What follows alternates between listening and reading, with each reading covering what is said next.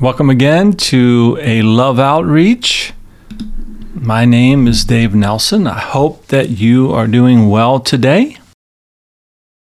Earlier this week, a verse of Scripture came on or popped into my mind, and what I was thinking about at the time, I can't remember right now, but the verse that came onto my mind is found in 1 Corinthians chapter 15 in the New Testament in verse 53. So if you want to go ahead and open your Bibles up there, I want to talk about some verses in 1 Corinthians chapter 15. The verse that popped onto my mind, though, earlier this week is, like I said, verse 53, where it says, "For this corruptible must put on incorruption, and this mortal must put on immortality." But so let's go ahead, like I said, and take a look at 1 Corinthians chapter 15. You'll find 1 Corinthians in the New Testament section of your Bible. As a matter of fact, while you're turning there and finding that, hopefully you're following along. In case you don't know, the Bible's broken up into two main sections, right? The Old Testament and the New Testament. But within the Bible, you have a total of 66 books that were written by 40 different authors. It was written over a period of 1,500 years. The books contained in the Bible were originally written in 3 different languages: Hebrew, Greek, and Aramaic. And the books all contain, those 66 books written by 40 different authors over 1,500 years, all contain a common storyline. And by the way, they were on 3 different continents as well. But the common storyline is the creation, the fall of man, and the redemption of God's people. And there's a common theme in the Bible as well, and that's God's relentless love for all of humanity. And there's a common message that the Bible relates to us as well, and that's the fact that salvation is available to all who will repent and commit their lives to following the Lord. So again, think about that. 66 different books, 40 different authors, 3 different languages, a common storyline, a common theme, a common message, and like I said, 3 different continents over 1,500 years. And it contains no historical errors. It's proven that there's no historical errors in the book. It's an amazing book. And we're just going to look tonight at a very small section of this book, the Bible. And like I said, 1 Corinthians chapter 15. And I'm going to go ahead and start reading down in verse 35. So 1 Corinthians 15:35, it says, "But someone will say, raised up, and with what body do they come? Foolish one, what you sow is not made alive unless it dies. And what you sow, you do not sow that body that shall be, but mere grain, perhaps wheat or some other grain. But God gives it a body as He pleases, and to each seed its own body." Okay, so let's think about those first 4 verses for a minute. Paul here in his letter to the believers in the city of Corinth has broached the topic of death here. That's what he's discussing. And this question that we see in verse 35 there, where it says, "How are the dead raised, and with what body do they come up?" This was perhaps a question that the believers had brought to the Apostle Paul, maybe in a previous letter that they wrote to him, or via a messenger of some sort. But whatever the reason here, Paul went ahead and brought up this very difficult topic. And he starts out here by using an agricultural analogy, right? He's likening the death of a human body to the planting of a seed that springs forth some other form of life. When you plant wheat or flower seeds or hundreds of other different kinds of seeds, whatever it is, into the ground, you are planting something that looks very different than what sprouts up from out of that seed. And just follow along with me here as we read Paul's writing here, right? The seed that goes into the ground has life in it, but the seed itself just dies. You see, we don't plant seeds to get more seeds, though that indeed does happen, right, with many plants, but we plant seeds to get the good stuff that is within the seed out of it.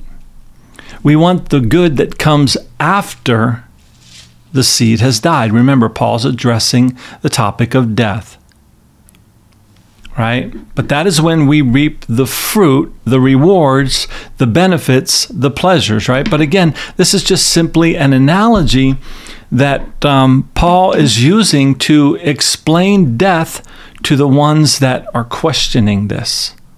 The seed that is planted comes up in a better form than what it was before. Something more beautiful, right? And notice there that it says that God gives it a body as He pleases. So each different plant, right? So God indeed is the giver of all life forms, the creator of all that is good. In the first book of the Bible, Genesis chapter 1, you don't have to turn there, I'm just going to read it to you.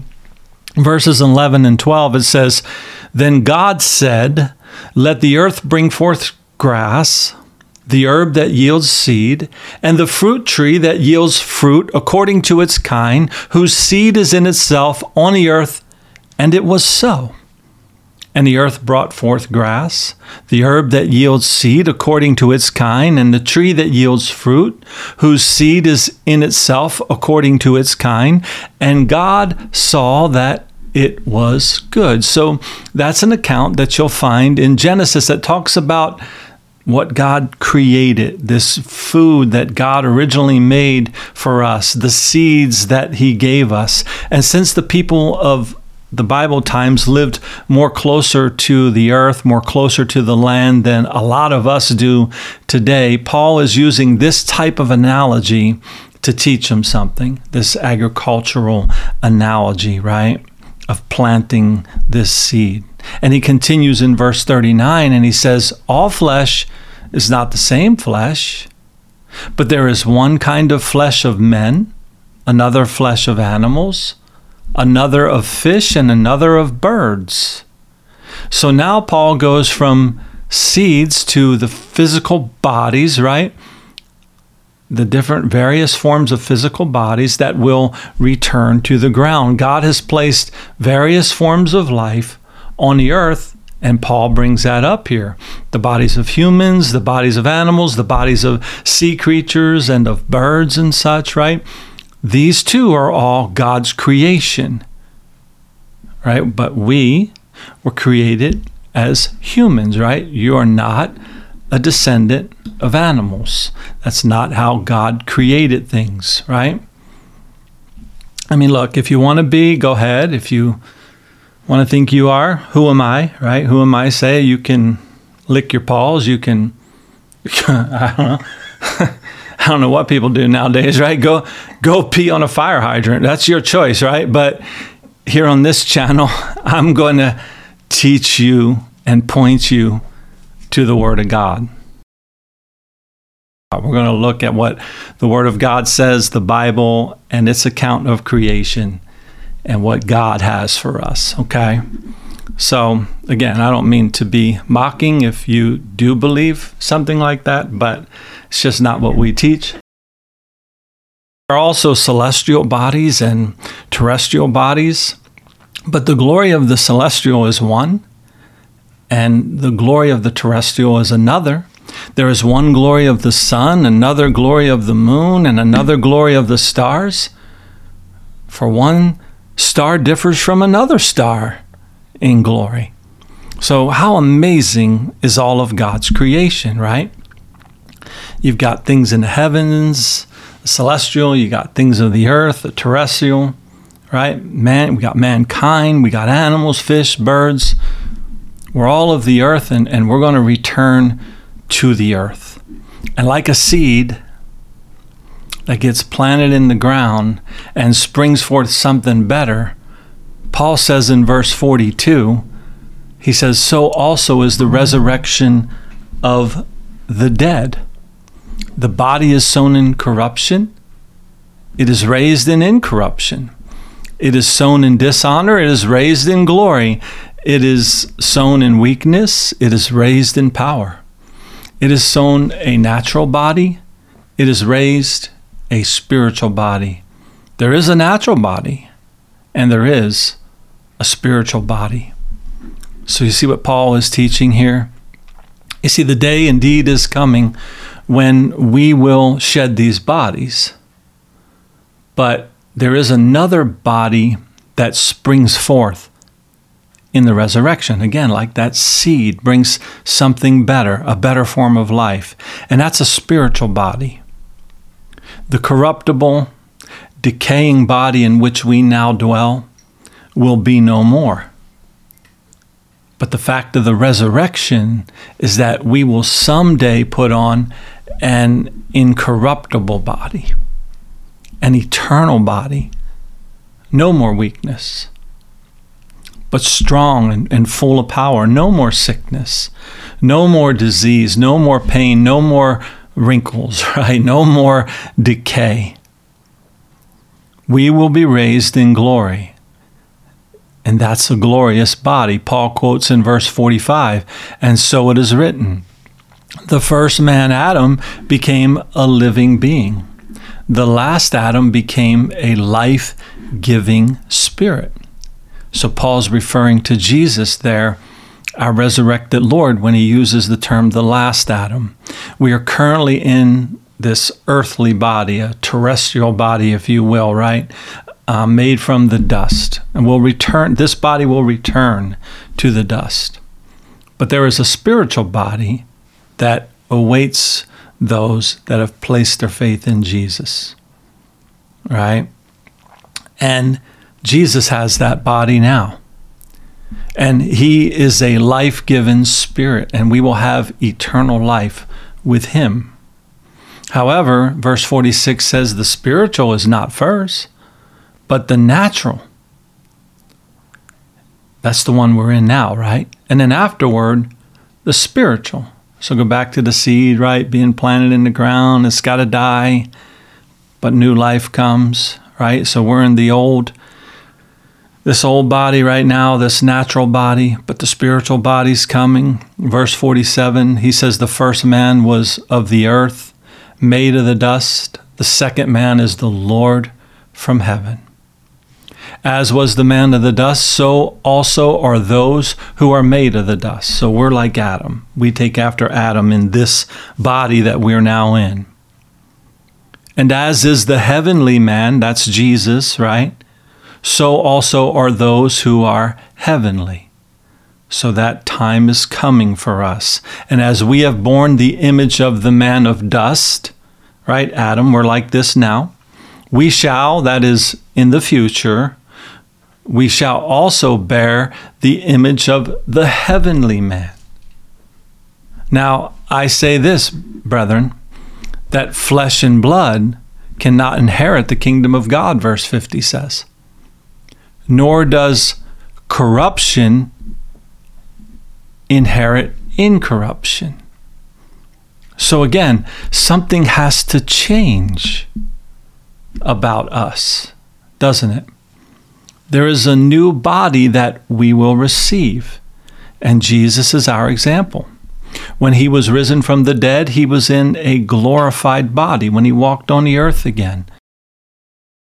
As we read there in verse 48, we will get that same type of body that Jesus now has. But he was touchable, right? The disciples touched him after he rose from the dead. There was some form of physicality, if you will, to him. They could see him, they could touch him. He was not an invisible spirit. Paul says there in verse 50 that flesh and blood cannot inherit the kingdom of God. See, there is an inheritance awaiting us That is a place where we are going, the ultimate fulfillment of the kingdom of God. But we won't be in this earthly body when we go. Now, we don't know all that there is to know about that time and what exactly we shall be. The Bible makes it clear to us that we only know a little bit at this present time, what God has wanted to reveal to us in the Scriptures.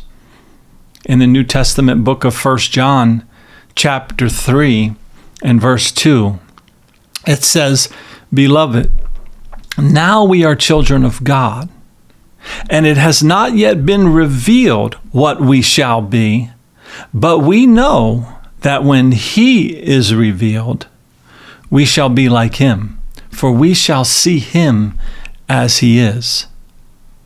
So someday indeed we will see Jesus, and when we do, that is when that time comes, and we'll know all there is to know. We'll know more at that time. But now we just continue to walk by faith, and we know what we know from what is written in the Scriptures.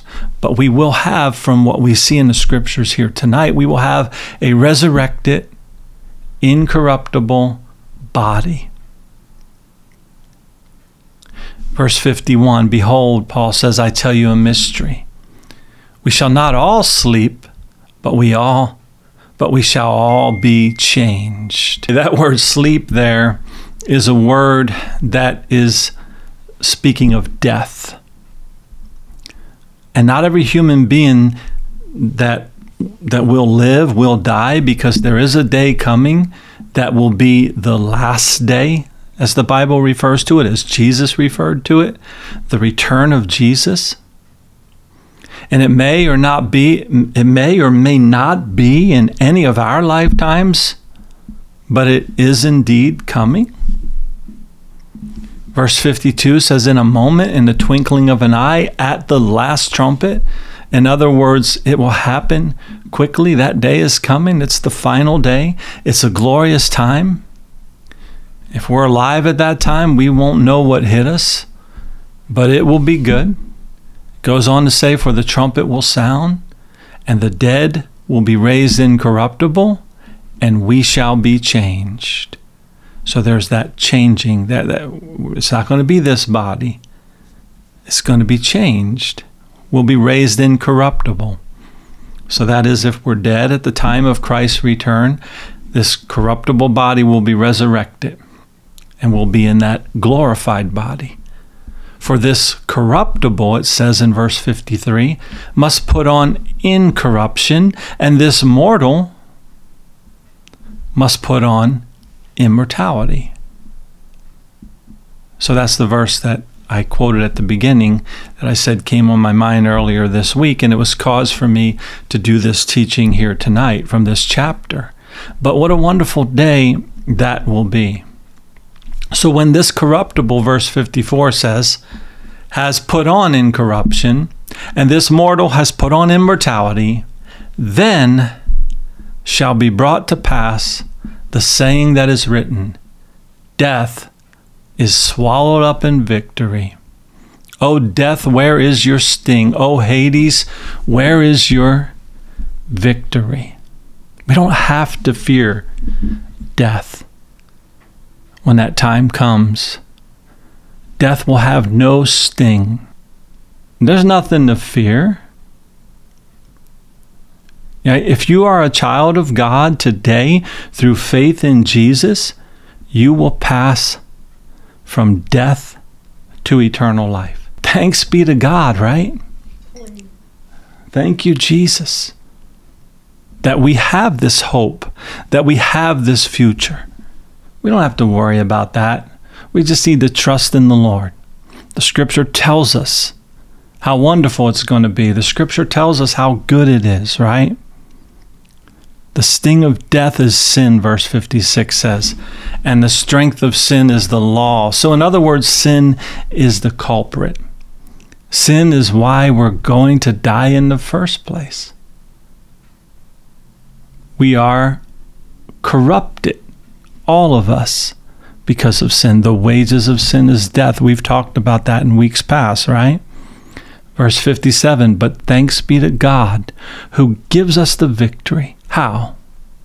How do we get this victory over death? Through our Lord Jesus Christ. That's what it's about. Faith in Jesus. It's that simple.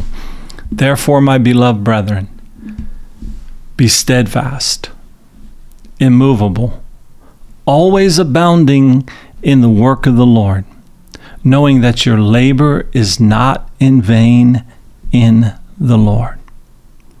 So we got to keep pressing on by faith, right? You hear me talk about this a lot, I know. Keeping your eyes on Jesus, knowing we're just passing through.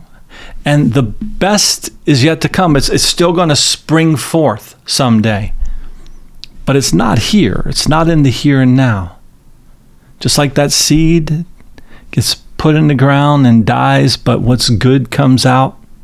That's what God has in store for those that love him, for those that seek him, for those that come to faith in Jesus Christ. And I'll stop here for tonight, but let me encourage you to continue to learn from the Word of God. When we do this on a weekly basis like this, or whenever we can, we just get little tidbits of information that we take out of here. But there's so much to learn, so much that God wants you to know. Again, there's so much that we won't know. We know in part. We're still in this temporary body in this fallen state, and so much we don't know. But like I said, I encourage you to learn the Word of God. Learn it for yourself. Teach it to your children. Find other believers to get together with and hang out with, whatever the case may be. Time is getting shorter for all of us, no matter how you slice it, right? Will the Lord return in my lifetime? I surely don't know, but I do know that this corruptible body in which I now dwell is fading fast. Time is getting shorter. So again, this is just another exhortation from the Word of God. Turn your attention upon the Lord. What he wants you to know, you should want to know. And I encourage you to seek after it and find it in the Word of God. You know, I look at what we do like this, where, you know, like just a short thing here on a Wednesday night, about 30 minutes by the time I close this out, right? Imagine if you only fed your physical body one time a week, a very little amount, one time a week. How strong would your physical body be? How much strength would you have? All right. Well, it's the same thing about who you are spiritually. Same principle. You have to feed yourself spiritually with the truth of the Word of God. And renew your mind on that. Because again, we live in this fallen world that feeds us lies, and our bodies decay, and there's bad all around us. You hear of all the bad and all that. But it's important that you know the truth. Because the truth will make you free from the lies, free from sin and death. And the truth is found in the Word of God. So again, we just looked at a small portion of it here. But I really encourage you to open your Bible up between now and the next time we get together for something like this and read it yourself. If you need some guidance and direction and help on that, go ahead and reach out to me. Go to our website, aloveoutreach.com, and fill out the contact form there, and I'll contact you back. But hope you all have a good rest of the week. And until next time, God bless.